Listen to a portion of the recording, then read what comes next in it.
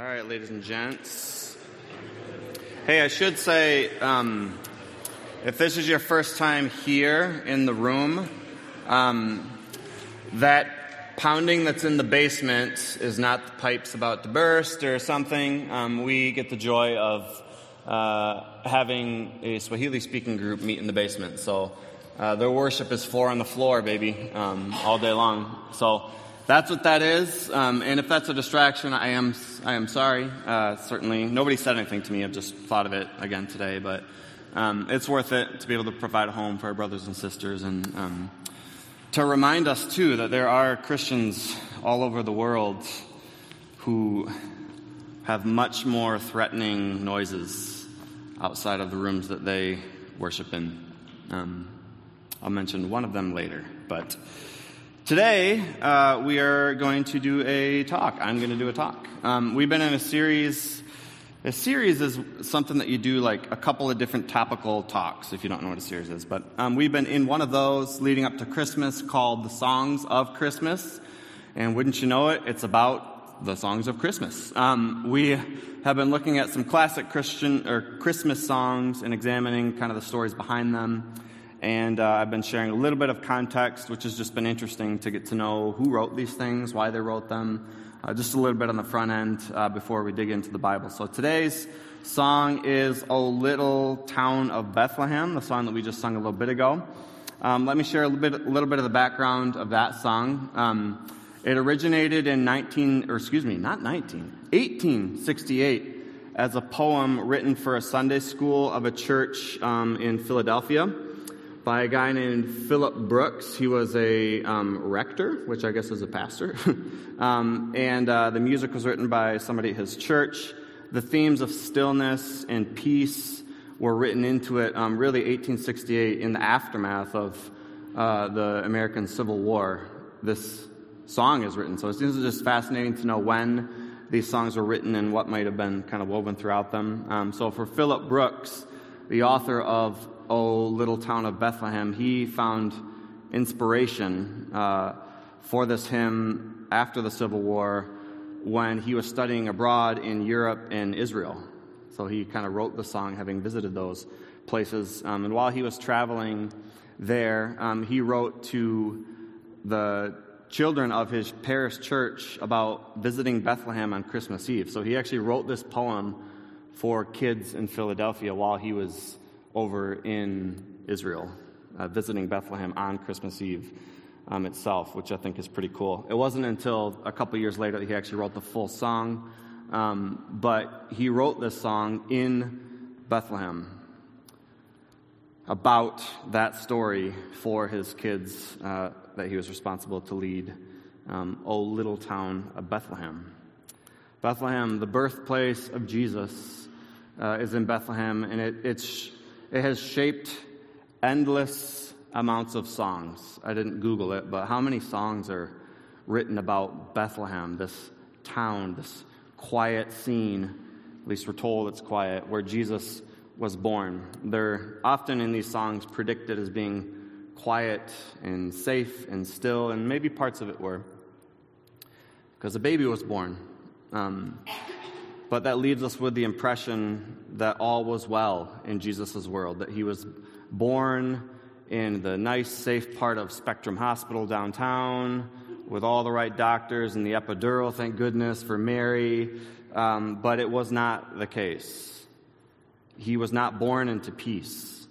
He brought the peace, but he was born into chaos. It couldn't be further from the truth that it was really a quiet, still, safe context that Jesus was born into. Bethlehem, it is true, was a small village. Let me show you a picture. When I visited Israel, our tour guide, who was sitting in this room, but pointed out a city that was kind of on the horizon. You can go to the photo there, Lindsay. Is it frozen? That's perfect because I have 100 pictures I'm showing today. But I'm just going to keep talking. Dang, that stinks. That's really, maybe reset the computer or something. Well, there's a picture of a small place, okay? That's the point I was going to make there. The village of Bethlehem was only home to like around 200 people. during Jesus' time. It's a small, maybe twice the amount of people that are gathering here today. Small, little place. So it is accurate, a little town of Bethlehem, to call it that, for sure. But that is not to say that it was on that night and the things that surrounded it a quiet, safe place to have been born. I won't be talking about Bethlehem very much, or at all, actually, for the rest of my talk. Instead, we're going to explore the one to whom Jesus was born into the shadow of. His name is Herod the Great. And I'm going to explain, this is what I have in my notes, I'm going to explain who he is with a lot of pictures. Now, that is up for some debate right now, but don't feel pressure back there, you guys. I'll make it work if the devil's in our sound machine back there or something. But, before I go any further, let me pray. So let me do that, and then we'll keep going. Jesus, thank you that we are here just as a spiritual family, not to impress anybody with how we're dressed or even how good we think we are. We're here because you've come and brought hope to the world, that we are people in desperate need of a Savior, like all people before us and after us, and you have come. You were born into the chaos to be that Savior for us in a little town called Bethlehem, but by no means into a safe place. So as I speak, if you want the pictures to show up, that's cool. If not, then we'll figure our way out here. But the point will, I'm sure, be communicated all the same, that you have come to bring peace to this chaotic world. In Jesus' name, amen. Stage design. Hey, there it is, guys. I'm not going to restart my talk. Okay. So we can go to the next slide, maybe, to the Matthew passage. Let's give it up for Lindsay and Ethan back there, everybody. Okay. Now we're going to read Matthew chapter 2. Remember I told you if you were here last week, we read this then. We're going to read it again, but we're going to have a different focus, okay? This is the scene of Jesus' birth, one of the gospel descriptions of it. Verse 1 in Matthew chapter 2. After Jesus was born in Bethlehem in Judea, that little town, during the time of King Herod, that's the subject for today, Magi from the east came to Jerusalem. We talked about them last week, right? And asked, "Where is the one who has been born the King of the Jews? We saw his star when it rose and have come to worship him." When King Herod heard this, he was disturbed. I'm going to read that sentence again because you'll see why. When King Herod heard this, he was disturbed, and all Jerusalem with him. When he had called together all the people's chief priests, I always get hung up on how to say that, all the people's chief priests and teachers of the law, he asked them, "Where is the Messiah was to be born?" "In Bethlehem in Judea," they replied, "for this is what the prophets have written." In Bethlehem in Judea, in this little town, 200 people. "But you, Bethlehem, in the land of Judah, are by no means least among the rulers of Judah, for out of you will come a ruler who will shepherd my people Israel." Then Herod called the Magi secretly and found out where the exact time the star had appeared. It's loaded for a reason, and you'll see why. That he's really wanting to investigate this, Herod is. He sent them to Bethlehem and said, "Hey, go and search for them carefully for the child. As soon as you find them, just come back to me, so I too may go worship him." He's lying, by the way. Verse 9. After they had heard the king, they're like, "Okay, let's go on our way." And the star they had seen when it rose ahead of them until it stopped over the place where the child was. When they saw the star, they were overjoyed. On coming to the house, they saw the child with his mother Mary, and they bowed down and worshipped him. Then they opened their treasures and presented him with gifts of gold, frankincense, and myrrh. And having been warned in a dream not to go back to Herod, they returned to their country by another route. Okay. Herod, who is this guy? We have no real photo of him, but here's some ancient reproduction of what he looked like. Let's talk about him. We're going to talk about him. I'm going to show you pictures, because we can, and you're going to find out a lot about the context of chaos that Jesus was born into, okay? So track with me, because we're going 4 different places. Welcome to Israel, everybody. Herod originally gained his wealth by making a sort of like cologne that he claimed was the world's most powerful aphrodisiac. Now, for those of you who don't know what aphrodisiac is, nudge the person next to you and ask them, and they can explain. Cue the like Bior commercial. You know the ones that happen during football games where you're like, what the heck is this? Oh, it's a cologne commercial. You're like, why is everybody wet? They're on a boat. I don't even get it. It's all black and white. The Bior commercials. He is the guy that makes that stuff, right, in their time. So he would produce this fragrance for all of the area, and he also owned all of the trees, so the supply and the demand of the trees that were the main component that this cologne fragrance would come from. So he is the original gangster, the OG of business in Israel. He knew how to start a business, find a need, make people think that they really need it, for the reasons I just said earlier, to make a dollar. He was a very shrewd business person. He had a great understanding of the global trade routes that were in the area and took advantage of the global economy that passed right before him on what's called the Via Maris. So he became rich. He became a very wealthy person, and the way he built that wealth was Bior. He was also a pretty handsome fella. They say that he had the physical body of an Olympic athlete, so he looked very different than me, which probably helped with the sales of his fragrance. Bior. It's the last time I'm going to say it. I don't even know if Bior is the right phrase, but Herod loved nice stuff. Anything that made him happy, he took. He married into a family, Jewish family, in order to have Jewish connections. So he had an inroad into the Jewish religious community, although Herod himself, as you'll see, was not a godly man. He was a self-made man who built a business empire, and eventually his business success afforded him political opportunity.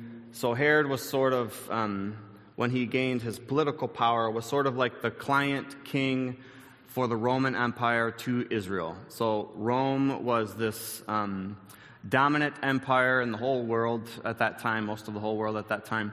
And then they employed his services with his knowledge of the Jewish community and inroads into them to be their king. He was the king of the Jews, which is interesting in Jesus' crucifixion story, that's the title the Roman soldiers mocked Jesus with. Fascinating.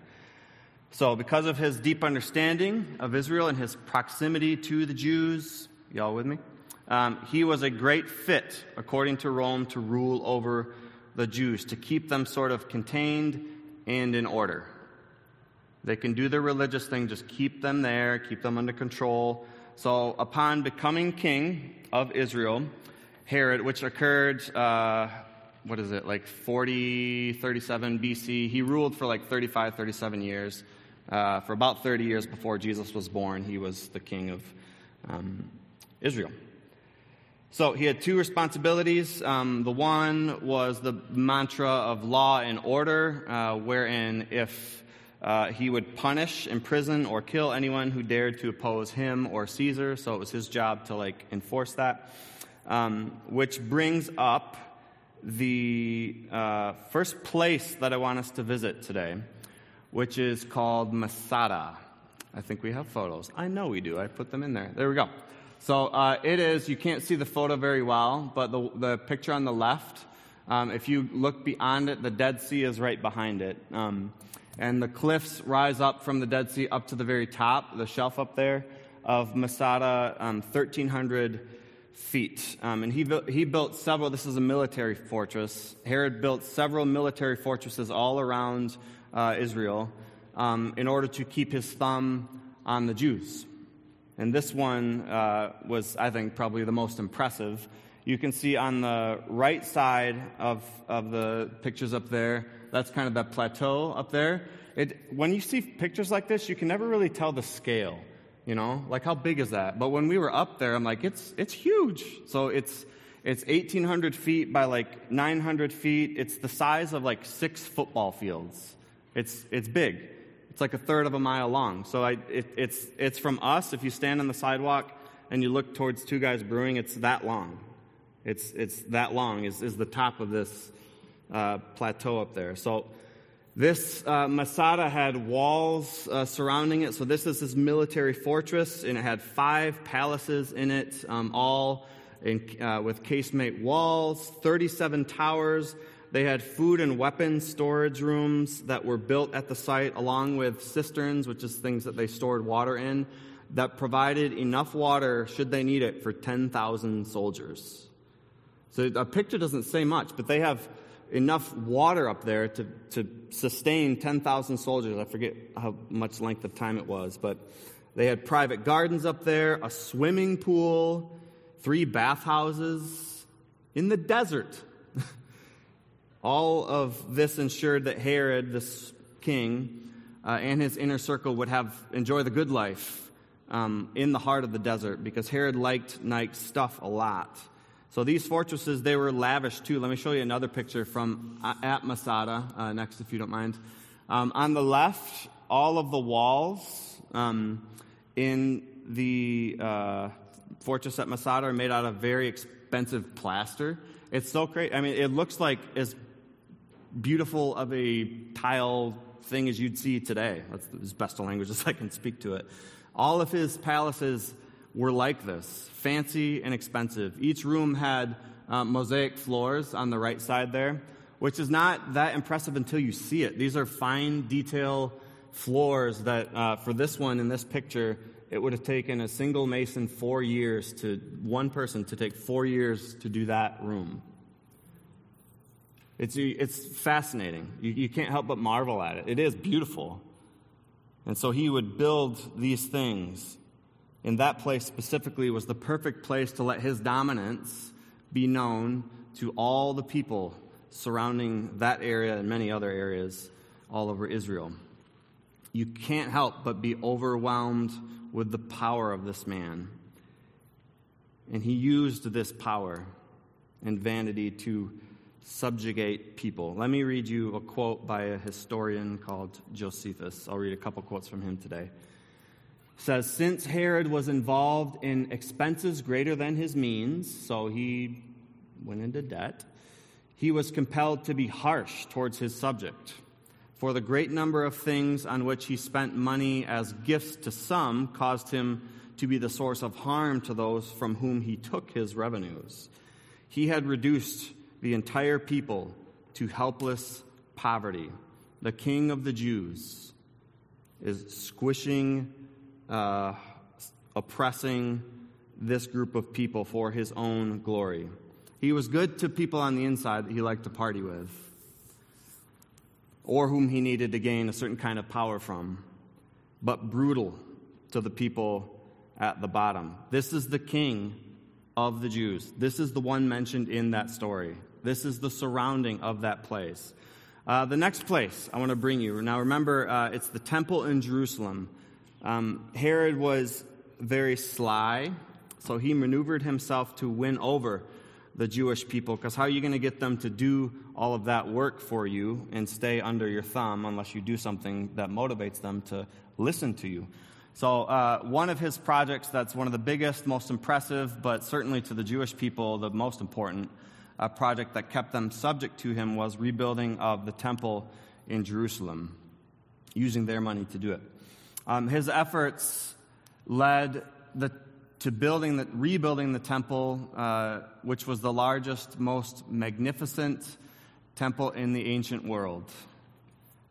These, I don't have the data in front of me, but you've heard in previous sermons, these stones, these massive stones, they would have to chisel these things 2 miles away so that no chiseling could be heard from the temple. Like, it took so much time and so much effort for this to be built, but Herod was doing it as a way to gain the allegiance or to keep the Jews at bay. It's a power move. He also built several other temples throughout Israel to honor the so-called divine Caesar Augustus. But the temple in Jerusalem was marveled and displayed the work of his brilliant mind. Josephus again says this, that the same historian. In the 15th year of his reign, Herod restored the temple, and by erecting new foundation walls, he enlarged the surrounding area to double its former extent. He is doubling the size of it. The expenditure devoted to this work was incalculable. Its magnificence never surpassed. He restored at a lavish cost in a style no way inferior to that of a palace, and called it Antonia in honor of Antony, which was the Caesar at the time. Matter of fact, in the top corner up there, you see the kind of four pillars. That's called the Antonia Fortress. That is where Roman soldiers would house themselves in order to keep an eye even on the temple worship of God's people. His buildings of this new glorious temple kept the Jews just calm enough to stay subject to him. Herod knew this. He's an OG. Even the disciples of Jesus were drawn into the grandness of this. I think it's cool to just show you. In Mark chapter 13, Jesus' disciples said this. As Jesus was leaving the temple, one of his disciples said to him, so after they're leaving that temple, go to the, if you don't mind, if that scripture's up there. I think it is. Are we frozen again? Oh, nice, there it is. As Jesus was leaving the temple, one of the disciples said to him, "Look, teacher, what massive stones, what magnificent buildings." So even the followers of Jesus are like, hey, this is pretty impressive, right? This is what we've kind of been waiting for, right? The temple to be restored. Herod had his thumb on the Jews. And I won't read you Jesus' correction of what they said. You can read that. Mark 13, spark your curiosity. Awesome, what Jesus says. Okay, so when Herod had his thumb on the Jews, and when he would see any signs of upheaval or disobedience to his rule, he had to show Rome, the ones that hired him to rule this area, that he had things under control. Which brings me to a mountain near the Sea of Galilee called Arbel. We can go to that picture. On the left, that's the Sea of Galilee, is right there. Jesus spent 70% of his time around that lake. But Arbel is that mountain up there. And it is said that thousands of Jews were set on fire by Romans who were fleeing from Herod inside of these caves. And soldiers, those caves right there on the right side, soldiers under Herod's command would shoot flaming arrows into those caves for the people that were hiding out for their lives.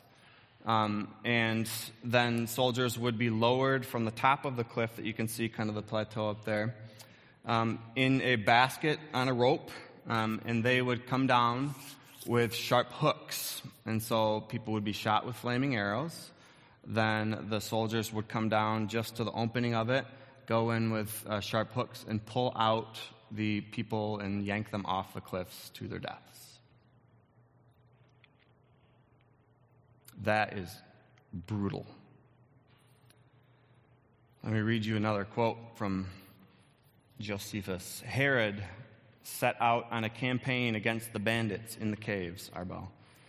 These caves, opening on to the mountain precipices, were inaccessible from any quarter except by some tortuous and extremely narrow paths leading up to them. I've walked them. It would be hard to keep people out of them. Although the king had recourse to a most hazardous scheme, in other words, he had a plan, by means of ropes, he lowered the most stalwart of his men in cradles and gave them access to the cavern mouths. These then massacred the Jewish rebels and their families, hurling in firebrands upon those who resisted.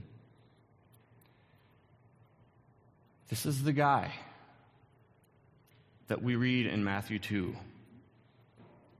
Herod was a power-hungry, violent, greedy, extremely vain king.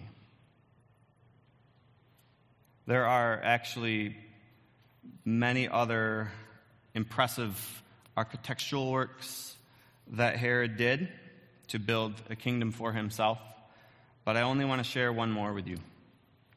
This next one is on the left. is a man-made mountain called the Herodium. You heard me correctly. It's literally a man-made mountain. He had slaves take rocks, bucket by bucket, rocks and dirt, bucket by bucket, from the surrounding area to construct a mountain of his own. This process took years, raising from one bucketful at a time. And of course, this mountain too had all the lavish trimmings of the other places. The picture on the right there, I took that picture. That pool is 200 feet by 150 feet. And it was 9 feet deep in the desert. For scale, that's like a oil truck up to the top right. It's huge. He had that much water taken so that he could party, taken by slaves, so he could party in the middle of the desert. He actually wanted that place, the Herodium, his mountain, which stood intentionally higher than all the other mountains in the area, to prove a point that he is the highest, he is the king of the Jews. It said that he wanted this to be his tomb, and that at his death he demanded, it didn't actually end up happening, but he wanted to have 1,000 Pharisees crucified and weeping and wailing at his funeral. That never happened, but that's what he wanted. And they actually believe, although he died in a different city, that his remains are in that mountain. That is the highest mountain in all of Judea, as a way to say he is the most powerful king, worthy of submission and allegiance. And when in doubt, as I've already said, Herod will crush you if you try and give your allegiance to anything else other than he or Caesar. Do you remember Bethlehem just a few moments ago? Let me show you that picture again. There it is. That's not actually Bethlehem, but it's what it would have looked like, about the size, just that little area in the middle. 200 people or so, a little town of Bethlehem. At the sunrise, you can go to the next picture, Lindsay. At sunrise, the Herodium, the man-made mountain that I just showed you, literally casts its shadow the direction of Bethlehem. This man-made, vain structure built by a person who wants to glorify themselves at any means necessary, casts its shadow at the rising sun on the city, the village that Jesus was born into. Jesus was born in the shadow of a brutal ruler named Herod, literally and figuratively.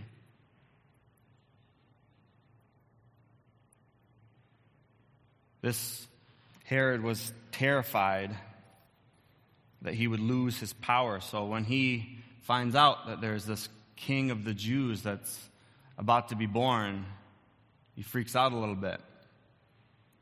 And we've already read some of the things he does when he freaks out.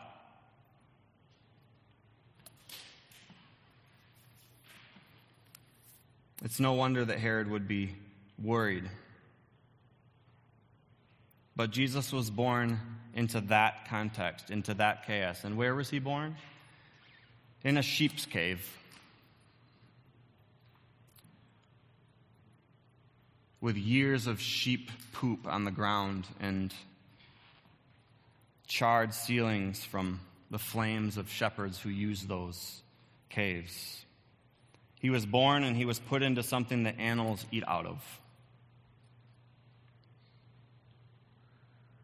The King of the universe, the one who actually has all the power at his disposal, chose to be born there. He didn't insist that he have the highest mountain. He actually brought himself to the lowest valley.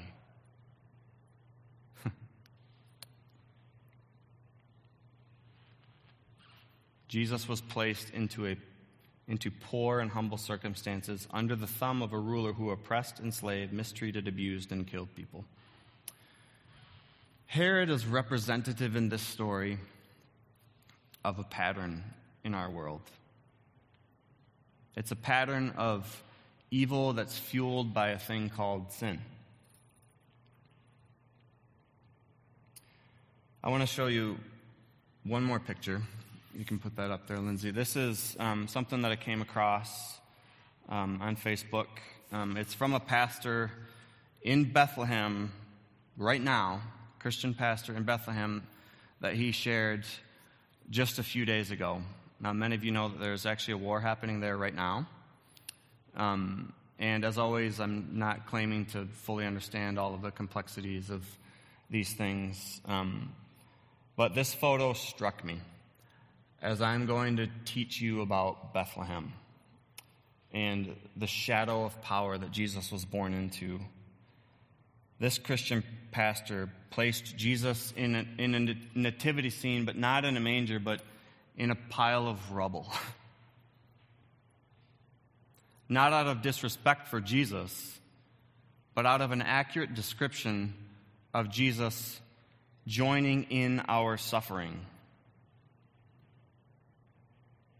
He did this as a way to show that Jesus identifies with our suffering, and out of solidarity for his, but our Christian brothers and sisters in other parts of Israel who are suffering under the reality of war right now. The sounds of thumping they hear are not bass drums.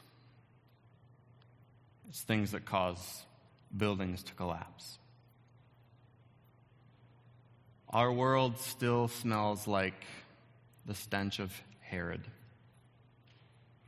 And I'm not claiming to know what it's going to take to end it either, other than God coming and living among us and showing us a different way. My friends, Jesus came to earth to identify with our suffering and to make a way for true peace on earth, and it is by the way of love. The greatest way that Jesus showed us love is to come to earth and lay down his life for us. Don't make the mistake of thinking that just because Jesus gave his life up, that he didn't have the power to crush like Herod did. Do you ever watch a storm and think, man, that's powerful? It's just one storm in one small part of the world to which God created with his word. When Peter cut a soldier's ear off before Jesus was taken to be crucified, he says, that's not my way. If I wanted to destroy these people, I could bring a legion of 1,000 angels and destroy them in a minute, but that's not what I'm doing. I'm here to save and love the world back to myself. Jesus came to die for our sins, for our ways, not just this ancient character, but our ways that still tend to drift in the direction of building our own kingdoms like a guy named Herod. Jesus came to give us eternal life, but he also requires us to follow him in the way of love and follow him in the way of the cross too. The way of Jesus is to love your enemy. The way of Jesus is to bless those who persecute you. The way of Jesus is to overcome evil with good.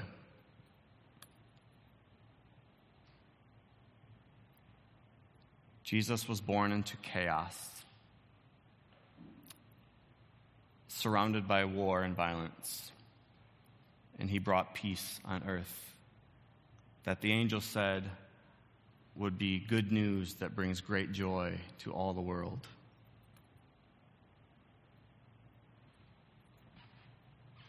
And he gave us a practice that we get to celebrate. We get to remember as a way to identify with him in his suffering and to know that he has overcome the grave. One of Jesus' earlier followers put it this way: the Lord Jesus On the night he was betrayed, took the bread, and when he had given thanks, he broke it and said, "This is my body, which is for you, ripped and torn. Do this in remembrance of me." In the same way, after supper, he took the cup, saying, This cup is the new covenant in my blood. Do this whenever you drink it in remembrance of me. For whenever you eat this bread and drink this cup, you proclaim the Lord's death until he comes. The story doesn't end with death. Jesus overcame the grave. And maybe today we're joining in solidarity to Christian brothers and sisters, to anybody around the world who's suffering, in belief that by the crushing of Jesus' body and the resurrection of his body, we have hope. That the fist won't rule out, but the love and sacrifice of Jesus through us will. So I'm going to pray, and then, we did this last time and I like it. If you could take the bread, and if you need gluten-free option, we have that up there too. Take it back to your seat, dip it, put it in your hand, and then go back to your seat. And when everybody's been through, we'll take it at the same time.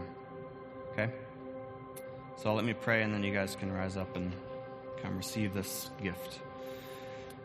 Jesus, thank you for coming here to earth, into our violent and chaotic and crazy and broken and evil world, where we get to read stories like this that are ancient but not so ancient, because they feel all too familiar of the injustices that people suffer around the world every day. And it honestly is hard for me sometimes to get my mind around the reality that you claim to be bigger than that. That you actually claim to have life in your hands. That you claim, as the risen Lord, that you will return to make all things new. I believe that news, Lord, but expand our view today. That even in the face of the most evil things in this world, you are the resurrected King. You are the one that makes the darkness tremble. You are the light. So, Lord, we take this symbol as a way to remind our souls and remind our bodies that death doesn't win. You do. In Jesus' name.